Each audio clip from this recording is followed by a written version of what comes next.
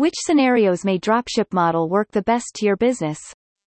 This business analysis is produced over a recent press from Retail Wire. It is also published in TRL Edge forum today at www.t-renaissance.com. This is some thoughts sharing from Liza Imlani on her LinkedIn. Liza is refining the fabric of retail with her retail strategy group, as a retail strategist and industry led for years. Here is what she shared. Drop shipping and online growth, good or bad idea? There are definitely more positives than negatives to drop shipping, but it all comes down to the relationship the retailers have with their vendors, suppliers. If we look at these relationships as partnerships, where visibility into supply chain, sourcing, and ethical practices are encouraged, this could be a game changer for retail. Especially those that want to truly be sustainable and transparent in their practices.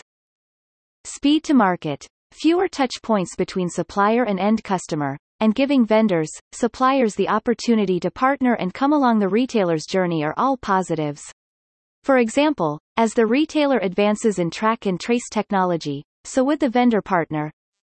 The downfall is that the retailers will have less control on the customer experience, and if vendors, suppliers will execute with the same standard of execution as the retailer would, the retailer could have to manage a lot more than they intended, especially if they don't have visibility to a vendor's practices at all times. Here are thoughts as shared from our editors.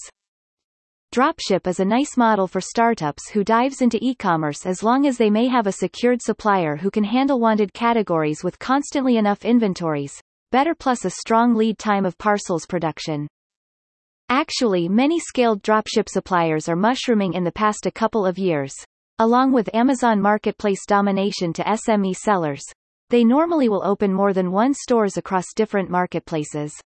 Some big fish can operate over 1,000 stores in a pipeline way, back to the Wild Wild West era if started before 2016. In recent years such dropship suppliers are getting even heavier, but less, in inventories width, depth and technology's application of facilities, aimed to serve existing pure players, sellers on marketplaces confronting fiercer competition, and extending to brick-and-mortar stores, chain pharmacies, etc.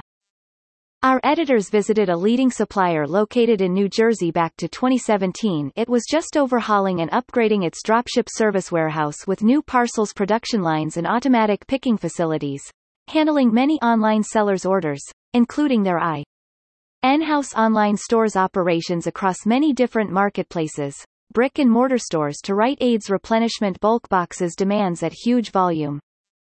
Reference of previous TRL Edge publication. What happened and about to happen after the peak season to many e-commerce sellers?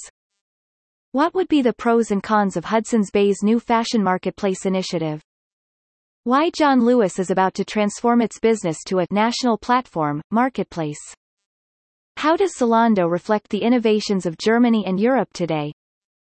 Thank you for listening to today's TRL Edge. It was brought to you by Jennifer. Simply search any keyword to discover more hands-on business analysis around such topic and get inspired. Only at TRL Edge forum. If you are interested to discover how to sell or expand business to China, or grow better from whereas it is in China, simply search T Renaissance Inc. on LinkedIn and follow us, or visit www.t-renaissance.com for the latest insights and advice.